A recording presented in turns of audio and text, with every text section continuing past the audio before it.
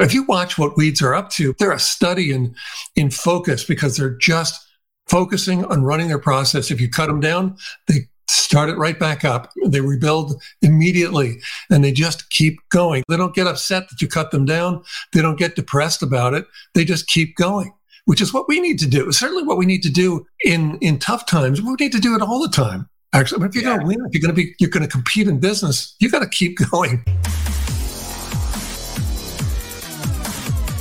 Welcome, everyone. This is the Freedom Media Network. I am your host, Kurt Mercadante, and I'm grateful you're here, and you're going to be grateful you are here listening today or watching. By the way, if you regularly listen to the audio version on our podcast, but you also like some eye candy, not me, but our guests in the topics that we have, and come on over to freedommedianetwork.com. And by the way, today we're going to be talking about weeds. Now, if you're in the 420 camp, it's a different type of weeds, but we had, I think a couple years ago, probably in 2020, I believe, today's guest we had on Stu Heinecke.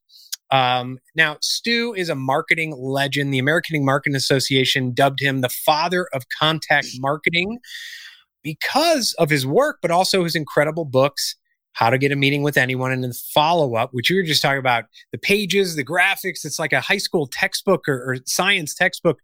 Get the Meeting. He's also a Wall Street Journal editorial cartoonist and really a marketing legend in terms of actually reaching out to people, not hiding behind a button, but actually reaching out to people. Contact marketing. Imagine that in this virtual environment. Now you use virtual tools as well, but you reach out to people. Stu Heinecke, so happy to have you on the show today. Kurt, I'm so pleased, so honored to be with you also. It's such a great thing. I love talking with you. I think we're going to have a blast. Awesome. Yeah. And your latest book is How to Grow Your Business Like a Weed. You started talking about this months ago. Well, I know, actually, I believe you mentioned this 2 years ago on our podcast. And so to see it come to fruition and then to read the book really has been amazing. It is an amazing book. I don't just say that. But there's so many things in there. And especially we'll get into it, but the segmentation part of the weed strategy really ties into what happened over the last 2 years, making yourself kind of immune to things like COVID and things like that. So with that, I'd love to start off by asking you, and you tell this story in the book, how did you first become enamored with something that most of us just consider a nuisance, with weeds? Oh, you're talking about weeds. Okay. Yeah. Not me. So, well, thank you so much, Kurt. So, weeds are amazing. They really are. But okay, so we've all grown up with weeds. They're all around us. We've noticed. We know what it means to grow like a weed. But I don't know if we really stop to realize what that means and how do they do it and all that. So anyway, one day I was driving down the freeway in Santa Monica, and so there's 6 lanes of traffic going one way, 6 coming the other way, and it's just roaring traffic and tires and speeding cars and so on. No place for a plant to take root. Oh, and then also a 40-foot wide concrete median. It's all concrete. It's like no plant should be there, right? Except that there are little cracks in the concrete, and weeds are so clever, so audacious that they're ready to just pounce and take advantage of that as new gained territory. And so that's what I saw. So I'm driving down the freeway and I noticed this little dandelion sort of, bouncing around in the smoggy breeze just growing out of a crack in the concrete median. And I just thought, that's really interesting. I mean, we've seen this millions of times, but this time it just struck me because I'm just thinking, that's really, how did it get there? Well, of course we know exactly how it got there. It got there because dandelions have seeds that float around in the air. They probe every possible opportunity to take root. We should be like that in our businesses, right? So they probe every possible opportunity to gain new ground. And then I'm thinking, well, it's pretty significant that it's not an apple tree growing out of the crack. or a petunia, because those plants couldn't make it as weeds. It's kind of an elite club here among plants. They're really the most extreme of the plants. And then finally, I just think, when I'm looking at this thing, it looks so happy because it has those happy yellow flowers and the seed pods with all the seeds blowing around, and it just looked happy. It looked like it was just running its process, just happy to do it. And like there was obviously no thought of, well, geez, this really sucks. I ended up in the middle of a freeway. I really saw myself as living at the beach, something like. There was none of that. There was just this incredible example of what it means to take root anywhere, under any conditions, and thrive. And I just thought, I hope I live up to that in my own career. I mean, it was a long time ago. I was a young guy then, but I hope I live up to that in my career. And it made me curious ever since. What are weeds up to? How do they grow? We know what it means to grow like a weed, but actually, what are they doing to do that? How does it work? And can we apply it to our businesses? And yeah, we can. Yeah, and I think there's a lot of lessons in this book, not just for building a business, but your career, your life. I mean, the optimism, the segmentation, the ability. And I know you and I've had discussions and need to have some more discussions about the Great Resignation and work from home. And you're seeing it there too. Some people, you talk in the book about weeds kind of mutating, right? We spray it with all these chemicals and they're still there because they've mutated. And almost over the last 2 years, you've seen people who have mutated in one of two directions, and use the example of restaurants. They're the ones who figured it out, the ones who created an incredible drive-through strategy for a 4-star restaurant, and the other ones who said, I can't do anything, and they died. Yeah. And the ones who did it are going to be the stronger weeds next year and the year after, or whatever else comes our way in terms of craziness in the world. Yeah, it's only those who evolve that stick around, and I think that's pretty interesting. So when I set out to write how to grow your business like a weed, one of the things I was thinking of was, well, weeds are great. They're one of nature's great disruptors, but also, they're disrupted all the time too. I mean, we disrupt them with our herbicides and our lawn mowers and all sorts of just digging in our gardens.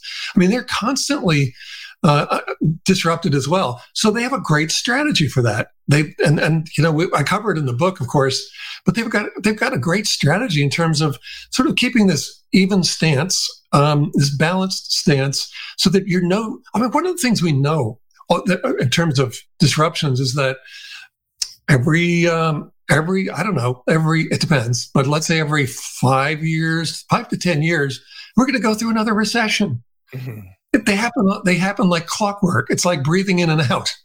And yet people end up being, and I've gone through it. We've all gone through it, but I've gone through it as well.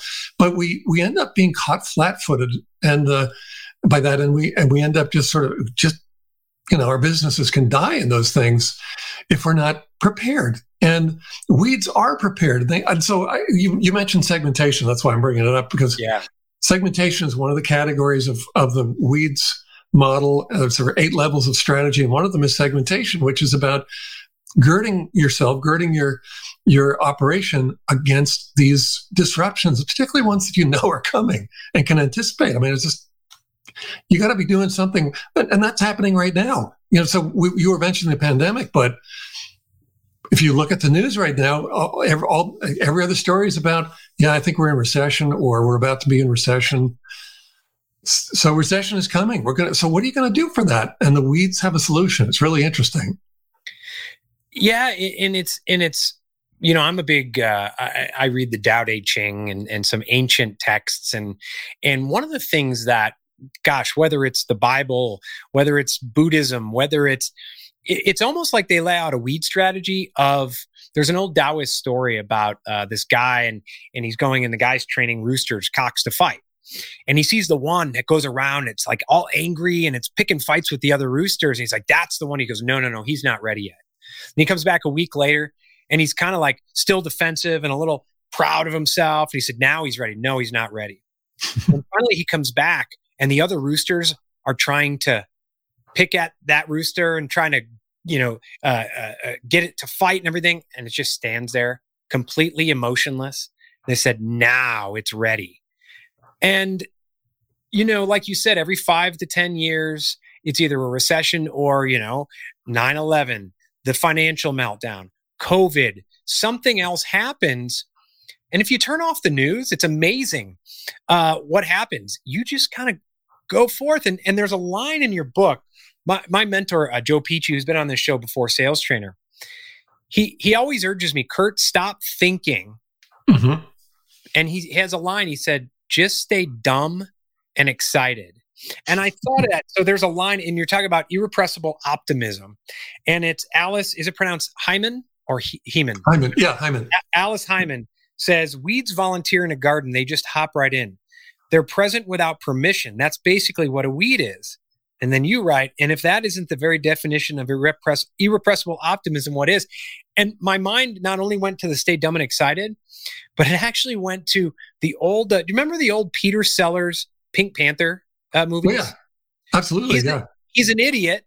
He's dumb, yet he's so dumb that he doesn't overthink things and ends up like saving the world because he just walks through these things and save them. And I thought, weeds don't have the news. Weeds don't have the panic. Weeds don't have the politicians, the anxiety. They just do, no matter what we do to them.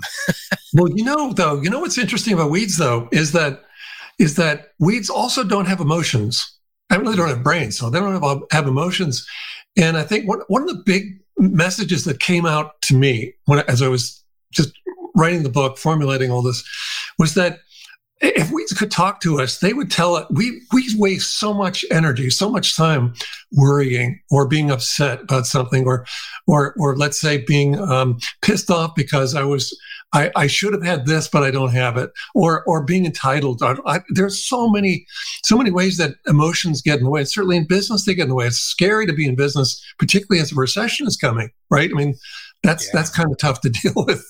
But the weeds they tell us, if they could talk, they would tell us, deal with what is. Just that, deal with what is, which is what they do. And they do. If you watch what weeds are up to, man, that's all. They're a study in focus, because they're just focusing on running their process. If you cut them down, they start it right back up, and they rebuild immediately, and they just keep going. For example, they don't get upset that you cut them down. They don't get depressed about it. They just keep going, which is what we need to do. Certainly what we need to do in tough times. We need to do it all the time. Actually, if you're going to win, if you're going to compete in business, you got to keep going, and certainly need to deal with what is. And you got to find a way to. I mean, it's just so much. It's so easy to have your emotions just take. They just run away from you, or I mean, that's not the way I want to put it. It's just that they just take over. That's really what I mean to say. So they just take over, and the weeds would tell us, no, stop it, because what you really need to do is deal with what is. And it's one of those things like in stocks, they say buy low, sell high. And it's so obvious, but it's not easy to do. It goes against all instincts to buy low and sell high. You get excited about stocks when they're high, they get higher. Wow, I got to get in. It's the worst time to get in. And then when the stock market has crashed, you think that, oh my God, I can't put money in now. It's the best time to get in. So it's counterintuitive, but very simple. Deal with what is. Yeah, and the emotions are natural, and some people bottle them up, so then it builds and builds and builds, and then they explode. But other people are like, I have that emotion, but it's like that rooster. You got in my face, and I'm mad, but I'm just gonna. That's it. It's not gonna. Brad Lay, who's a sales. Do you know Brad Lay, a sales trainer? He's got a video about one time he was in a nightclub with his wife, and somebody patted his wife on the butt, and people will tell him, you should have punched that guy. You should have knocked him out. And he said, you know what? If I had done that based on my emotions, what if I hit him? He falls, hits his head, dies. I go to jail for life. Is that worth it? But when like you said, you let your emotions drive the car. Oh my gosh, that certainly isn't like a weed, right? If weeds did that, they'd be gone long ago. Yeah. If we think back on the dandelion in the middle of that freeway, it wasn't letting the fact that it landed in the middle of a freeway get it down at all. So it was running its process with all the aggression and urgency and resilience, all the things the ways that they run their process. It was doing it And I would say that, so this is kind of interesting because it's sort of, I would say it was optimistic.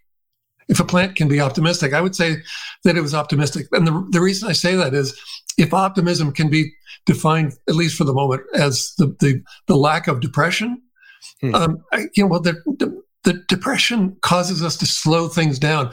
We're not urgent. We're not aggressive. We don't do the things that we know we need to do. Instead, because we just sort of fall in and collapse on ourselves because we don't want to do those things. It's sort of it's a self-fulfilling, or let's sort of it is a downward spiral. It's just this thing that just continues and keeps pulling you down further and further.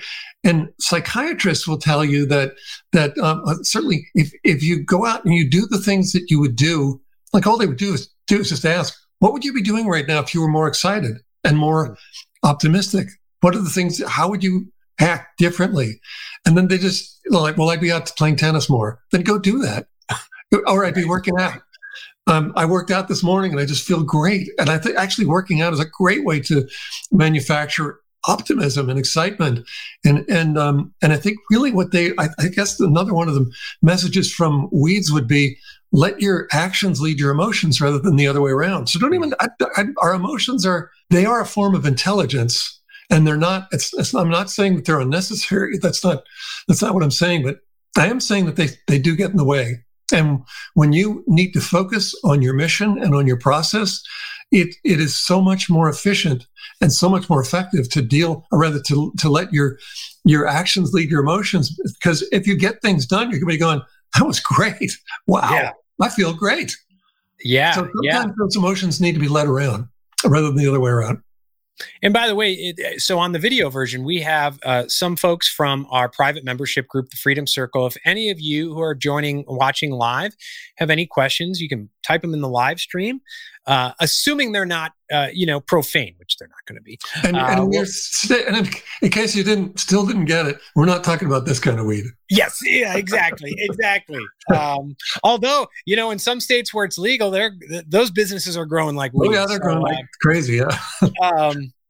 So it's funny since I started reading the book, since our discussion, what was it? Maybe a month and a half ago, we had a long discussion about the work from home stuff, and you were talking about the dandelion story. I find myself not just thinking about this concept, the weed concept, when I'm looking at weeds, but when I'm looking at other plants, and when I'm looking. So last night we saw the new Top Gun movie, which, by the way, cool, blew us away. Nice. I would love to see that. The first one, incredible. But there was a preview for the new, I don't even know what it's called, the Jurassic Park movie, the new one that's coming out. And it's got Jeff Goldblum, who was, of course, in the first one long ago. And he had a line in the first. So I started thinking about this. In the first one, they said, well, no, we don't remember. They only had males. They only had male dinosaurs. And they said, so it's impossible for them to breed. And Jeff Goldblum says, life always finds a way. Yeah. So last night when I was watching the trailer, I immediately thought, I'm interviewing Stu tomorrow.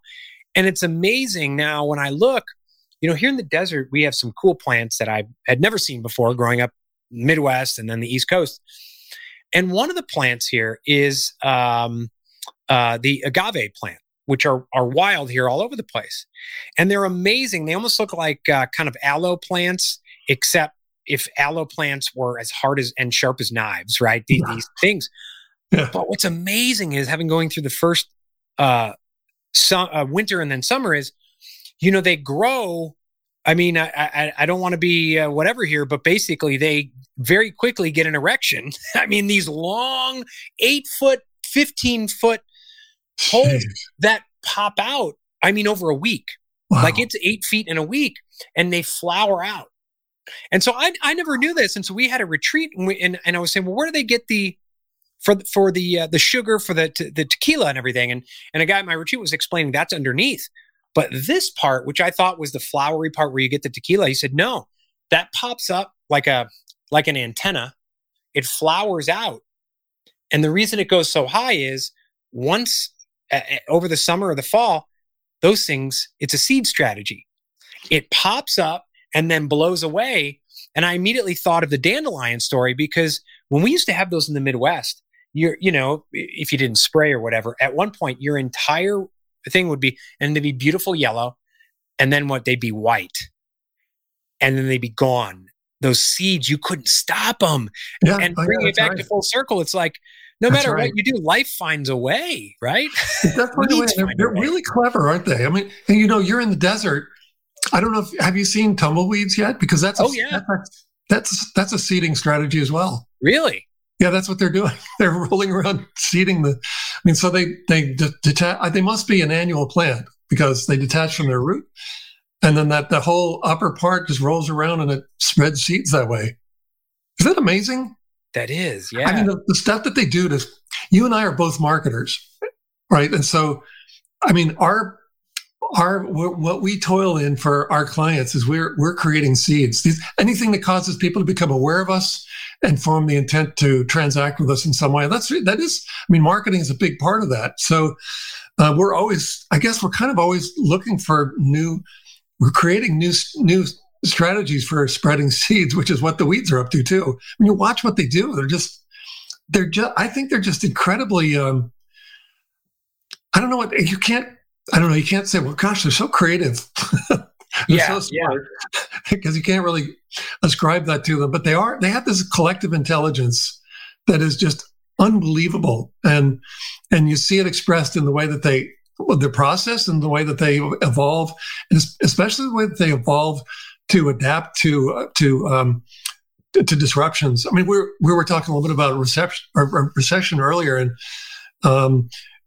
I would say that maybe a little bit analogous is when some of these plants, some of these weeds show up in farmers' fields. Well, farmers, they really have to control the weeds. And so they do a lot of that they do with herbicides. And there's that one weed that is like dandelions they're pretty tame. When we see them in the lawn, we're going, oh, shoot, I'm not going to get rid of these guys because look at all the seeds that are popping out. Then I'm never going to get rid of these. But they only produce 15,000 seeds per plant over a 5 to 10 year period. But the water hemp, which is invading these farmers' fields right now, produces almost up to 480 million. Oh, what am I saying? 4.8 billion seeds per plant. That's still a lot of seeds per plant. Yeah, you'll never get rid of this thing. It's not going away. But then the thing is that because of all those seeds have mutations in them, and lots of them, and they produce so many seeds that it creates these mutations. And the mutations are the ways that they evolve around things like Roundup. And it created immunity to Roundup and 70% of all the other herbicides used by farmers in just 4 years.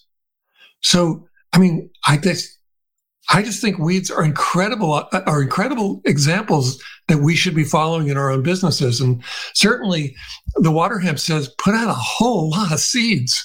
And that's what we should be doing in our business as well. How many ways can we create impressions out there so that cause people to become aware of us and form the intent to transact with us in some way? Maybe they're going to become a client. Maybe they're going to follow us. Whatever it is, we need to put out a lot of seeds or nothing's going to happen.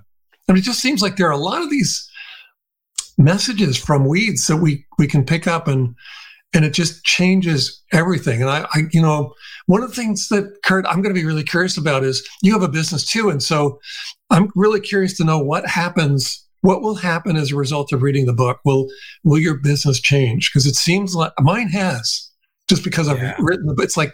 It's just magical. You end up saying, I need to collaborate more. I need to pull in more partners. I need to run a vine strategy, in other words, or, but I need to collaborate a lot more than I am. And I need to pull a lot more people. I need to create more of a network right now. I can't be operating under one-to-one leverage all the time, or at all. There are all these things that will cause you to change the way you think because you start thinking more like a weed. Yeah, it's easy to get, and this isn't necessarily the optimism and feeling down, but it's the overthinking a little bit of and I don't do this nearly as much as people, and I'm a behavioral trainer too. So, there's people who are calculating or steady behavior styles and they're slower paced. And if they're calculating, they endlessly, to quote the funny George W. Bush butchering of, they endlessly strategize, right, for years. And it's like they don't take action. And it's not necessarily a lack of optimism. It's almost that you just overthink. I mean, you've written 3 books. There's people who have thought about 60 books, but have never written one. And they've had those ideas for that long. And when you think about it, not just the emotions, but just kind of, I think plants, I think weeds. I'm kind of I am a health nut and study. I'm mostly carnivore and study even vegetables and how they fight you. Oxalates and kale, and they don't want to be eaten. Fruits are okay to be eaten. The vegetables don't want to be eaten. And the consciousness there, I think there's some sort of, you mentioned the intelligence, there's something.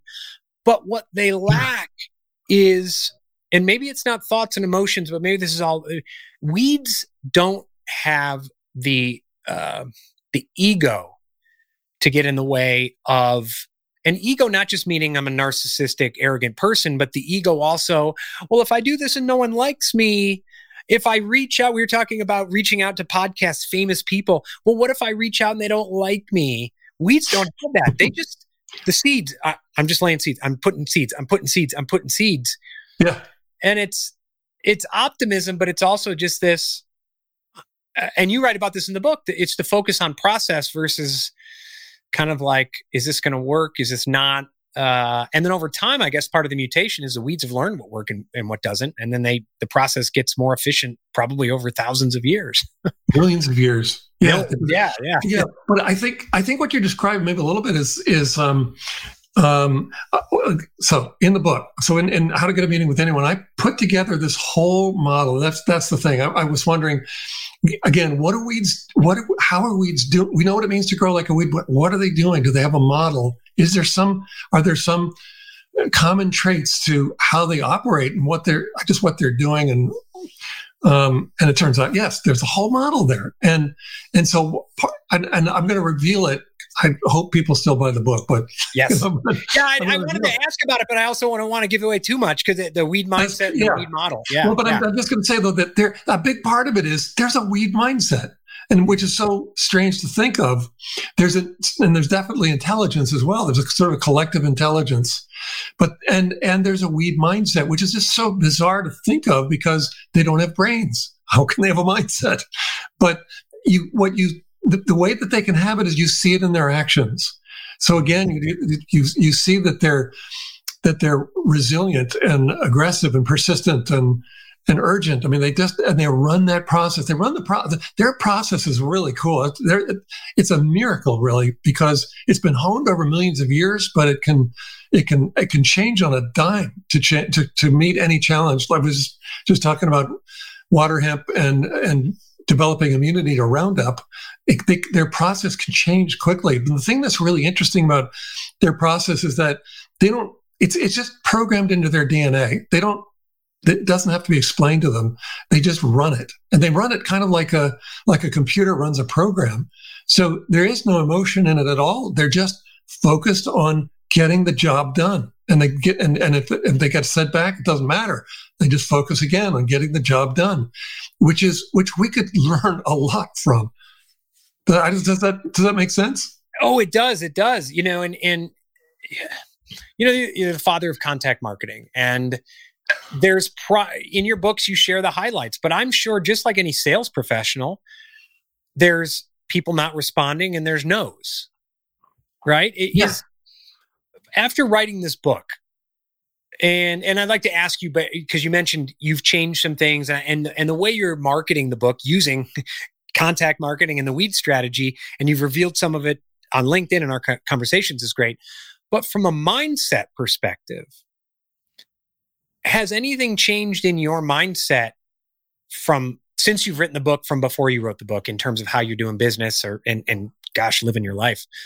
You mean from one book to the next, or but before you diving into weeds and after you diving into weeds? Oh, well, I mean, so the change has been happening over a long time. Because, when I saw the weed in the concrete median, that was that was decades ago.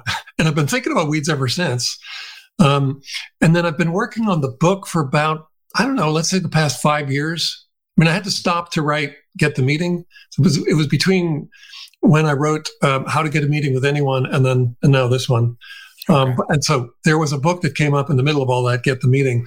But so really, I've been focused on it for about 5 years. But I'll tell you the thing, and I got to talk to amazing people. I mean, like one of them was the second interview I did was with T. Boone Pickens. And so some of us will remember him and some of us won't, but he was one of the original corporate raiders and a total weed, just a total absolute weed, but a billionaire. And he was going around acquiring businesses. And when he didn't, he'd also make a run at a lot of the oil companies. And they didn't actually end up acquiring the business, but they're stop. What I mean is they're attempting a hostile takeover. So they do that by buying stock. And then when anyone catches wind that someone is making a run at the stock like that, then everyone wants to get in because now all of a sudden the demand for the stock is higher and the price goes up. So even when he wasn't successful at taking over an oil company, they'd make hundreds of millions of dollars doing it just because they made the run at the stock.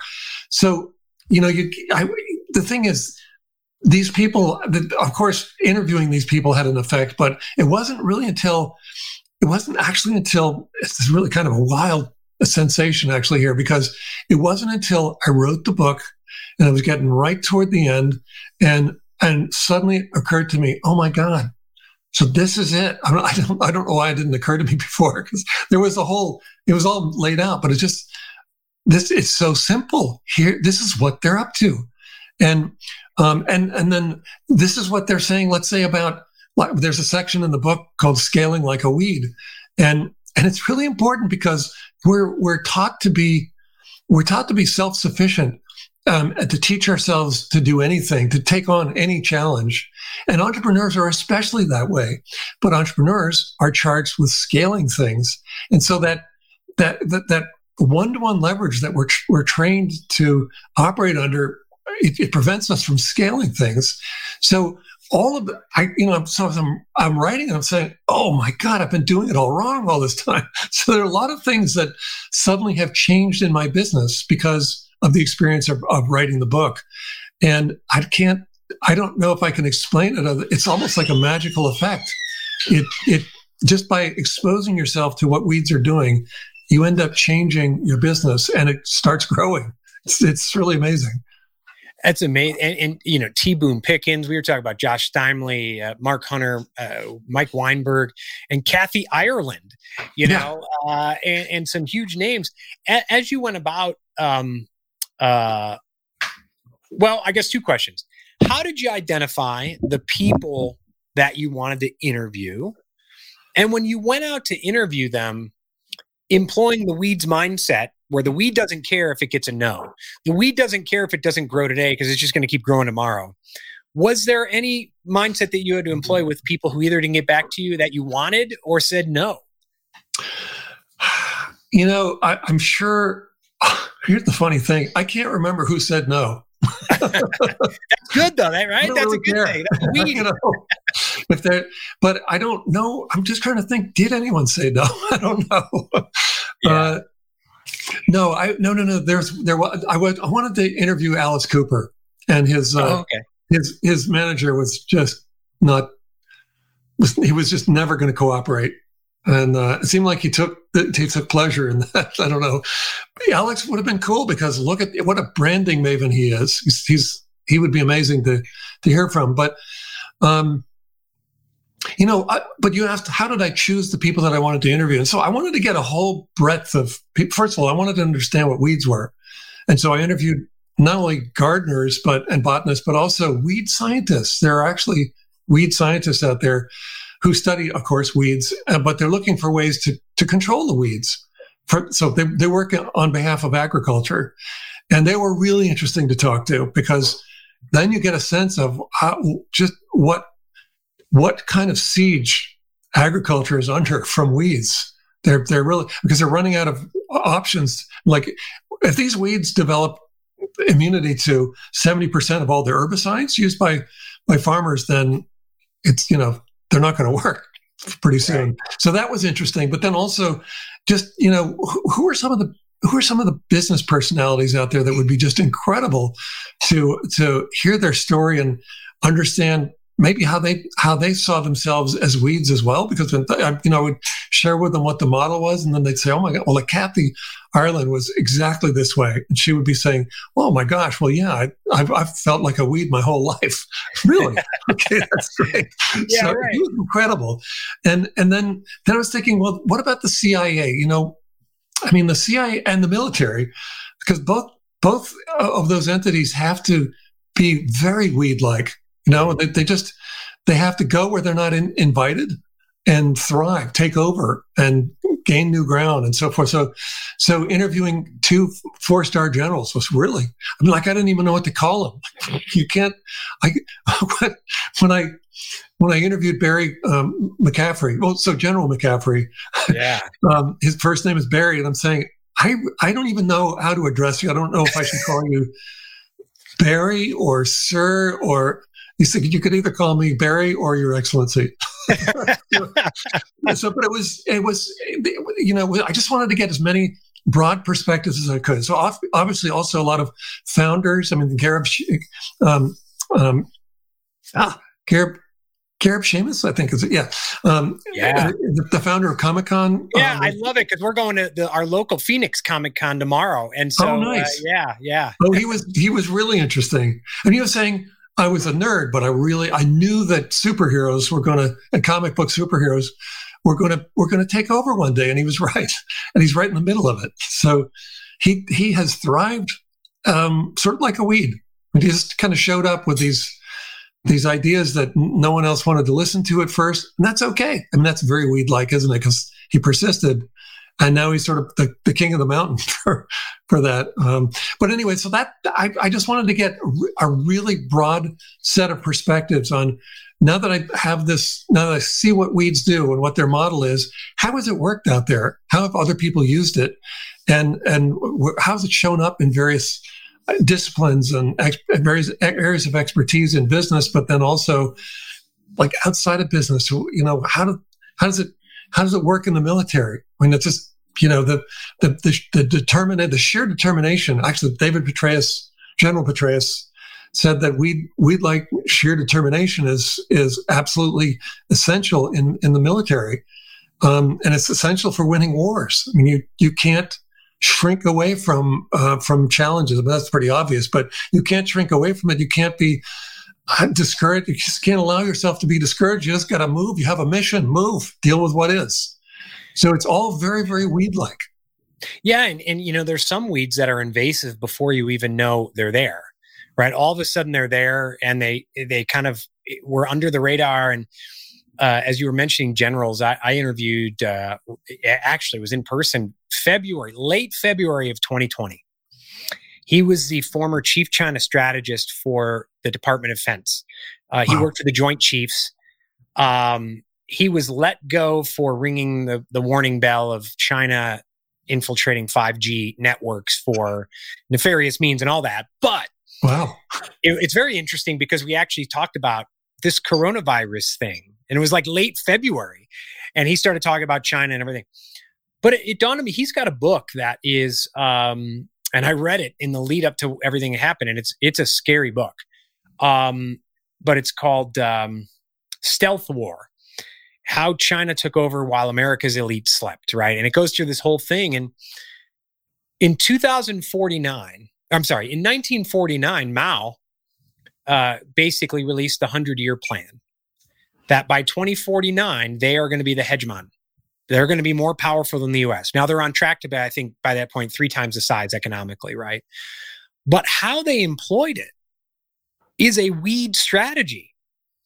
They kind of went under the radar. They didn't flower as we're this big, powerful thing. They got us to donate our technology, nuclear technology, to them. Then they went out and basically had a weed strategy of building people's 5G infrastructure. They call it the Belt and Road Initiative. They're building roads, they're building factories. And they would say, hey, we're going to give you a bunch of cheap cell phones. You can give them, you can be the hero to all your people. We just want the data. And they've done this. And it's like, it reminded me, at the time it did, but now it's a total weed strategy where all of a sudden, that you remember the old Roadrunner cartoon where Wile E. Coyote would be standing there and he'd be looking around and Roadrunner would be sawing the circle around him, and he didn't even know it before he realized it was too late.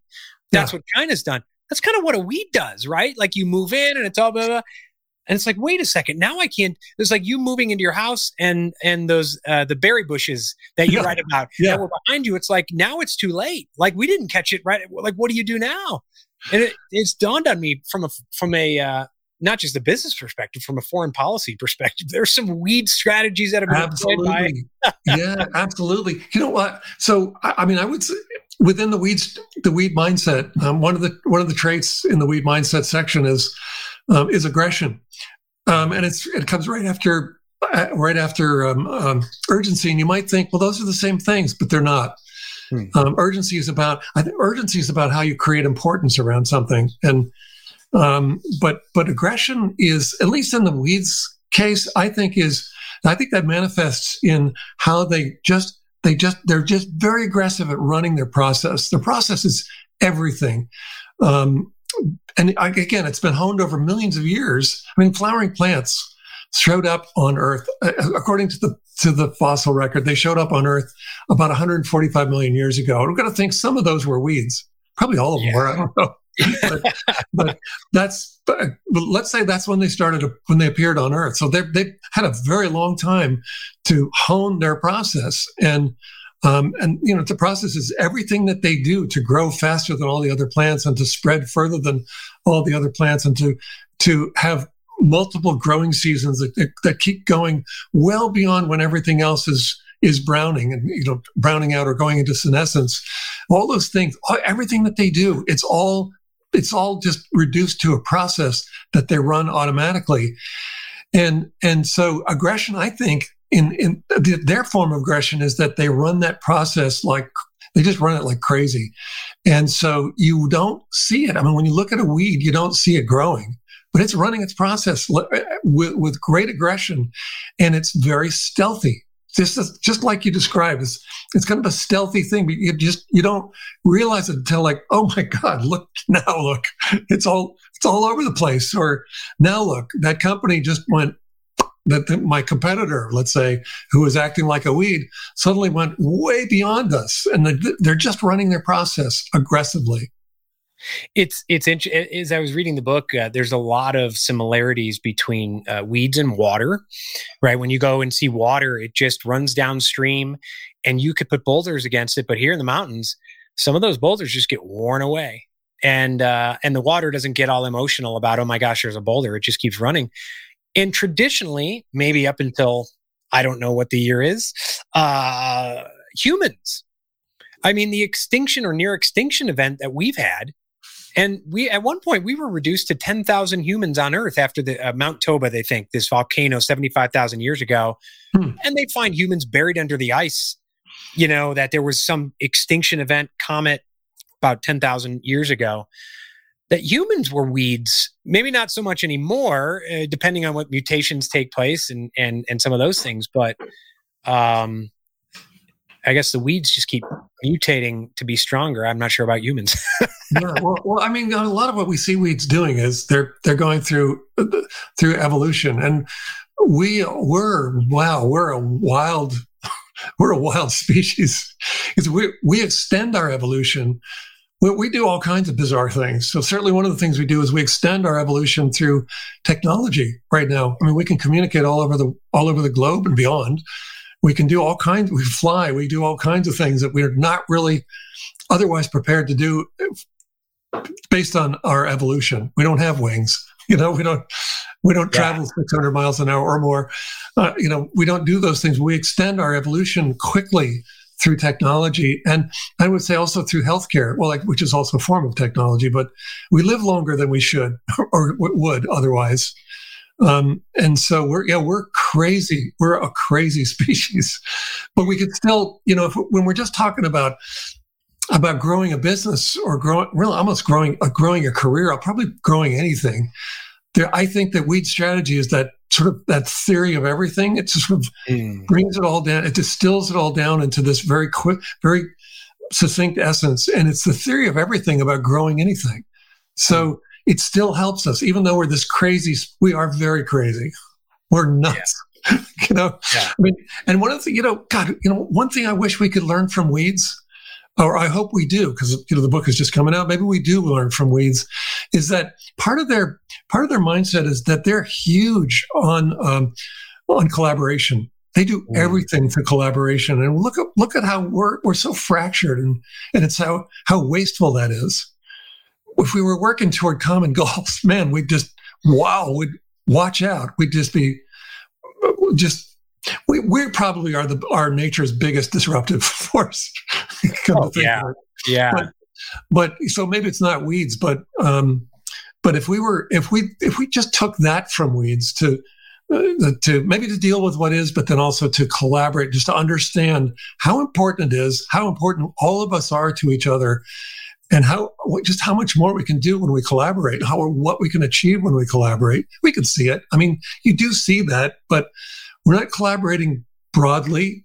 That's probably the point of civilization, is to collaborate, but we're not doing it willingly or broadly, or I don't know. There's so much rancor and just the antithesis of collaboration. So I hope people pull that from weeds as well.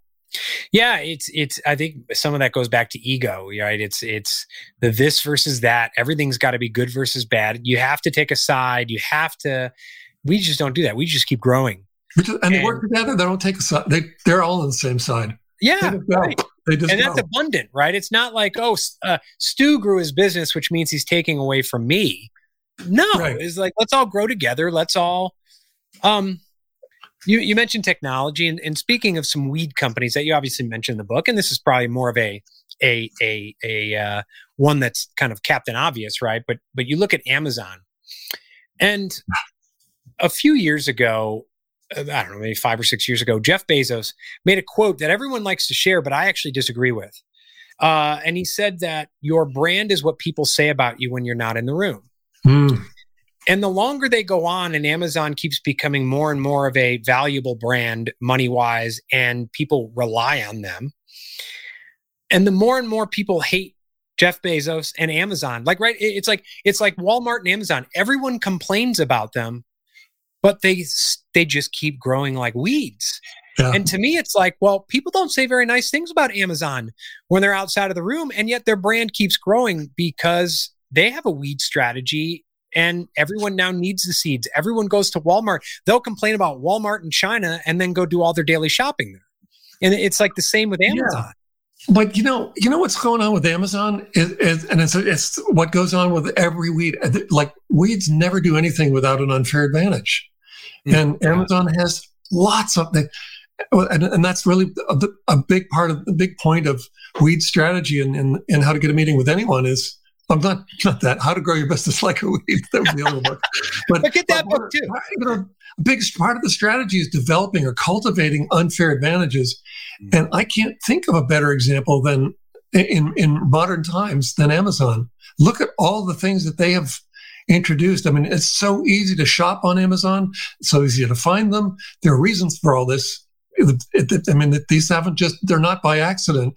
You can buy anything on Amazon. And then now, let's say, we've just come out of 2 years of lockdown, essentially, whether it's, mandatory or voluntary, but basically we've been locked down and locked in our homes for 2 years. And how do you shop?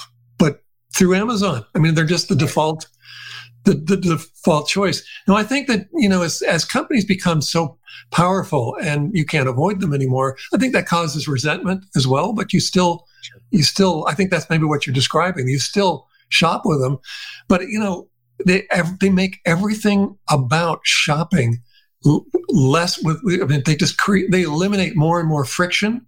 They make it fast. I mean, they're the ones that first talked about delivery by drone. I hope they don't do that because it's going to be noisy for one. Right.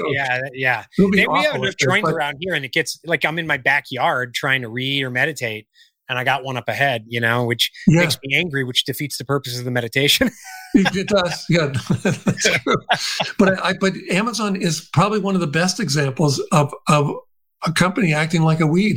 And I don't mean just a company, but it's a whole collective. Remember I was saying you need to scale like a weed, you need to move to collective scale. And they've done that in a huge way. I mean, look at that. I believe they were the ones who started affiliate programs, right?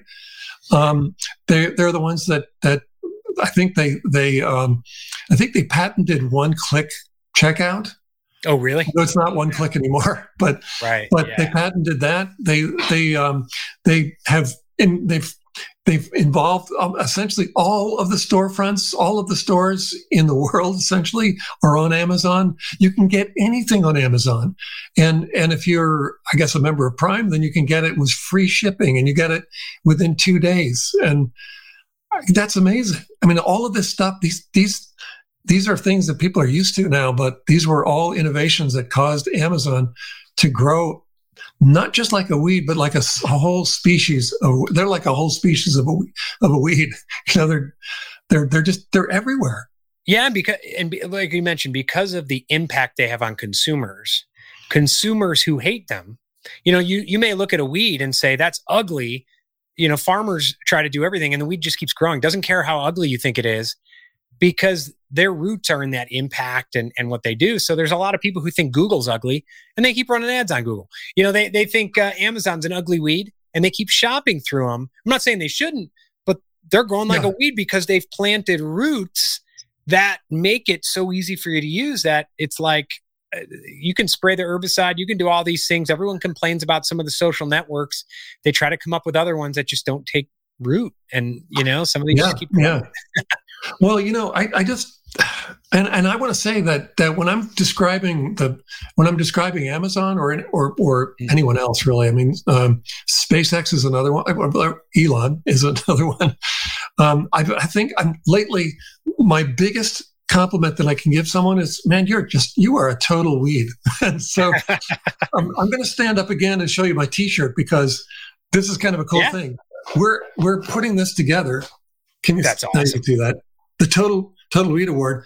I'm teaming up with NASDAQ, the NASDAQ Entrepreneurial Center to make that an annual award for entrepreneurs who are total weeds, who are audacious, and they've created this explosive growth through these just incredibly audacious thinking, and it's going to be a blast. And if Amazon was, I mean, I don't know if Amazon will win they were the kind of obvious, like SpaceX is an obvious one, and Elon Musk. But I'm like, when you watch SpaceX or Elon's development process for Starship right now, it's been on hold most recently, but you just watch it I watch it on YouTube, and they keep sending these rockets up, and then they come down and they explode. And first they just looked like grain elevators flying around, and then they started to look more and more like rocket ships, like something from Buck Rogers, perhaps. But then after a while, it goes up like, I don't know, 14 miles, and then does a belly flop, and then comes down and sticks the landing. And just like what they did with the whole Falcon system, booster system, that we're so used to seeing now that we just see them come down and land on either a pinpoint target on the ground or on a drone at sea, and we're so used to them just doing it now.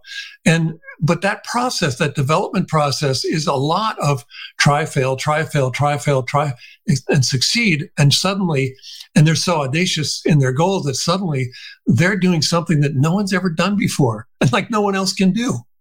Yeah, it's amazing. So they're all very, very weed-like, and I would say they're all total weeds. Maybe an honorary award. I don't know. Yeah, well, I mean, I remember when Jobs first announced the iPhone, I thought it was dumb. Like, I don't want that in my hand. And then I went into an Apple store and I played with it, and I was like, oh my gosh. And then I saw other people playing with it. And are you familiar with Tyler Cowen? He's an economist at George Mason University. He's written, he was named the Economist of the Year. He's got a very interesting take on some things. He had a podcast, very popular podcast, and a book, and someone wrote in, and this is going to make sense, but says, have you ever been tested to whether or not you're on the autism spectrum? And he took offense. And the guy said, well, because I am, and I think you might be. And I think it might be a key to your brilliance and how you just kind of go forward and forward, and criticism doesn't matter to you and everything. And so he wrote a whole book about it. I can't remember the name of the book, but it was basically like, I went and got tested. I think the guy's right. So he did this whole book about, I don't know if at that point Elon was really around yet, but Steve Jobs, Bill Gates went into all these people who kind of their companies grew like weeds. Yeah. And made a case that all of them might be on the spectrum. So actually, when you go back to the ego thing, and if you ever see Elon go and people try to break through while he's talking, it just doesn't register to him.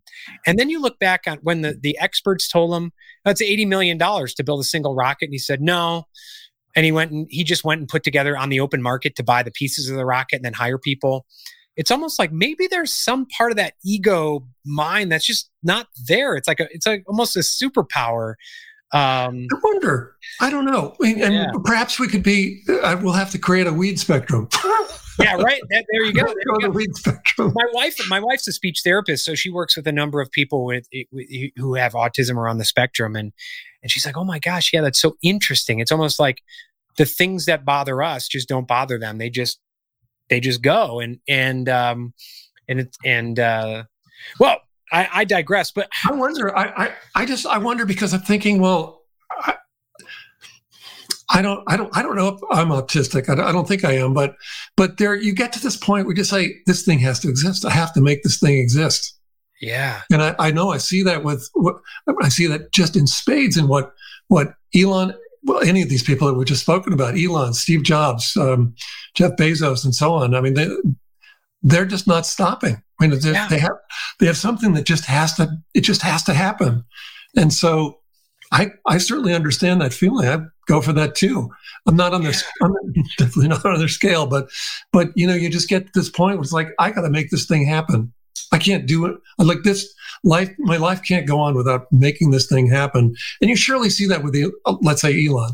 I mean, he's probably the most dramatic example right now. And once the FAA clears the orbital testing, we'll see a lot more of this blossoming with SpaceX and Starship. That thing's going to be amazing when he finishes. When he gets to the point where he wants to. I don't think he'll ever finish it, but it's going to take us to Mars. It's going to make us a multiplanetary species. It's going to allow us to fly from, let's say, LA to London in 20 minutes. Those kinds of things. But it's going to be amazing. And every step of the way, he's had people, I think Buzz Aldrin, people in the space program. There's a 60 Minutes episode where Elon's actually crying because his heroes are saying this is irresponsible. He's not the government. He's not doing it. And yet he just kept keep going like a weed. Yeah, you know. Yeah. Weeds don't care if you approve. That's for sure. Yeah, they just keep growing. Yeah. So I'd like to ask you, you're and in the book you kind of you call your shot, right? Like, here's what I'm going to do to market this book. You lay out some of your weed strategy. You've laid it out on LinkedIn. I mean, some of the things, you sent Jocko Willink. Jocko, if you're listening, I know you're probably listening to my podcast. Jocko must be listening. Put the shirt on. That's right.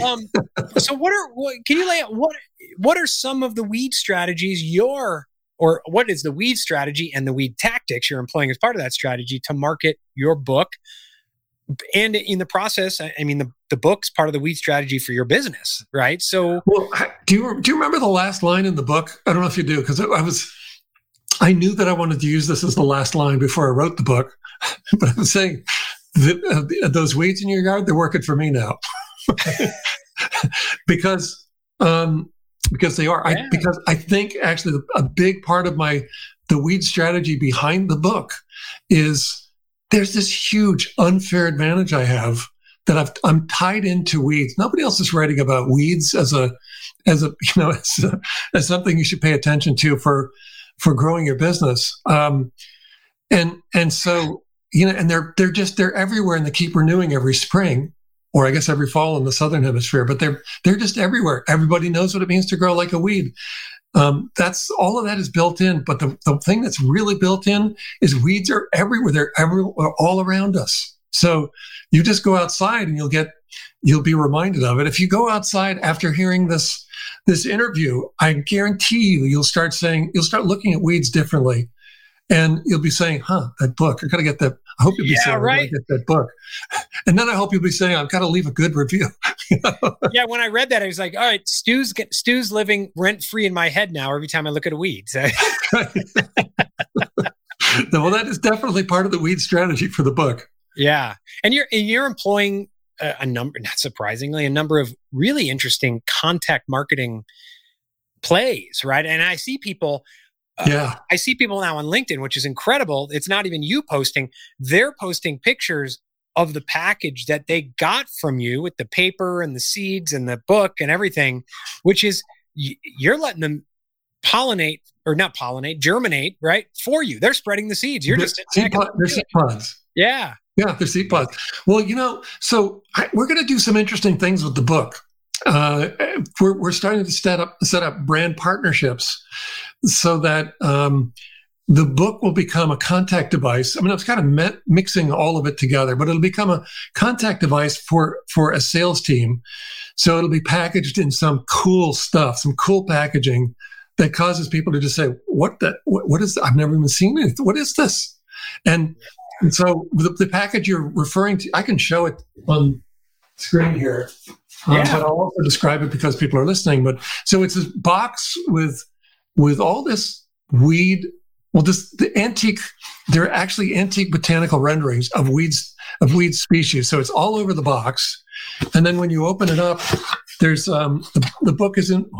The book's inside, and there's a card that's not in there. But then there's the seed pack, and that's actually my favorite. Well, I guess the book is my favorite part, but otherwise, this seed pack is my favorite part because, it's like any seed pack you'd find in a nursery or a hardware store, right? Especially right now, we're doing this in the springtime, and so there are actually dandelion seeds in here, and on the back it explains a little bit about the book, but then it also says if you really don't know what it means to grow like a weed, if you really need to see what it looks like, all right, empty the contents on your lawn and watch what happens. Or you could use it as a bookmark, which is really what it is.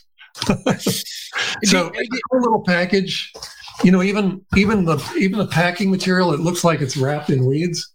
Yeah.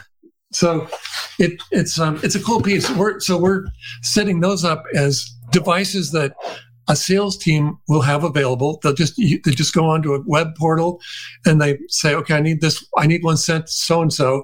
And a card will be a handwritten card will be written up from that person robotically. And it'll be packaged in some cool packaging. It'll go out the next day by FedEx. And it'll go with this. The message is, hey, I really care about your growth. And I think you'll really enjoy this book. I think you'll really get a lot of insight from it.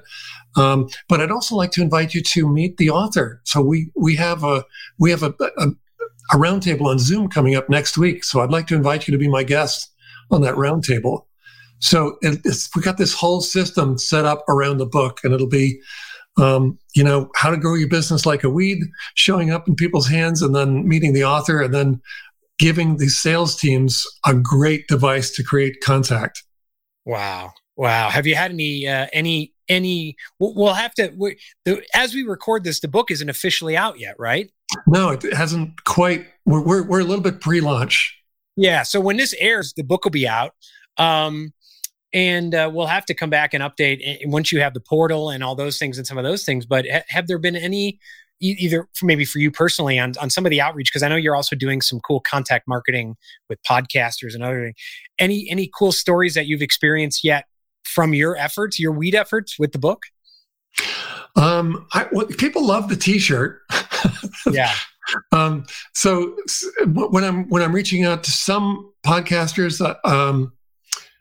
like Joe Rogan and so I've not broken through to them yet, but I don't know. I think it'll take some time, and I'm sure it'll happen.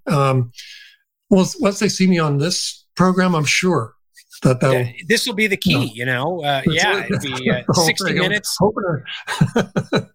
But well, I love being on your podcast. Look, the thing is, I love being on your podcast because it's a fun time, good way to explain how weeds can change our lives. Oddly, it's such a strange thing, but somehow, if you read the book, how to grow your business like a weed, you will grow your business like a weed. It's weird, and Kurt, I'm sure this will happen with yours as well. I think the more you look at the weeds, and you're talking about weeds that I don't know about. I know what the agave plant is, but I'm not in the desert. I don't get to see what your weeds are doing, and they're going to show you these incredible lessons. And you're going to take. It's sort of like Douglas Burdett, who hosts the Marketing Book podcast, also was one of the people I interviewed for the book. So he gave a great quote that's up at the front of the book, among the many quotes, that weed strategy is nature's SWOT analysis. And I believe that people are going to be they'll read this book and they'll hear about the book and they'll start discussing and what's your seed strategy, what's your seed pod strategy, and so on. And I think they're going to notice what weeds are up to all around them, and it will cause them to grow. It's weird. It causes you to grow your business. It's just weird. Well, Stu, I am going to employ weed strategy. The first thing, I got to get over my fear of details. Like, you hold up the dandelion seed pack, and I'm like, oh, now I got to go do, I'm not in any way crafty, but it's a lot easier when you just start researching things. And I've done that before. I remember sending baseballs to people with logos on them and things like that. It's actually a lot easier once you just do 5 minutes of homework, right? Exactly. Yeah. So, well, Stu, it has been a pleasure. I really want to thank you for coming on the show. I'm honored. It's a pleasure to be on with you. Yeah, we're going to share the links to the book. I'm going to promote the book. I will leave you a great review. The book. Good. And by the way, thank you. We talked about this, but I have like my weird little, I don't know what it is, but my little mental thing. Like, when I get a book, I love real books instead of Kindles and everything. I love the feel and the smell and all of Stu's books are like textbooks from like, I don't know what it is, but it's if you're into the actual structure of a book, it's great. But also, more importantly, the content is incredible. The information's incredible. Stu, thank you so much. Thank you very, very much. And don't forget to be like a weed. Yes, absolutely.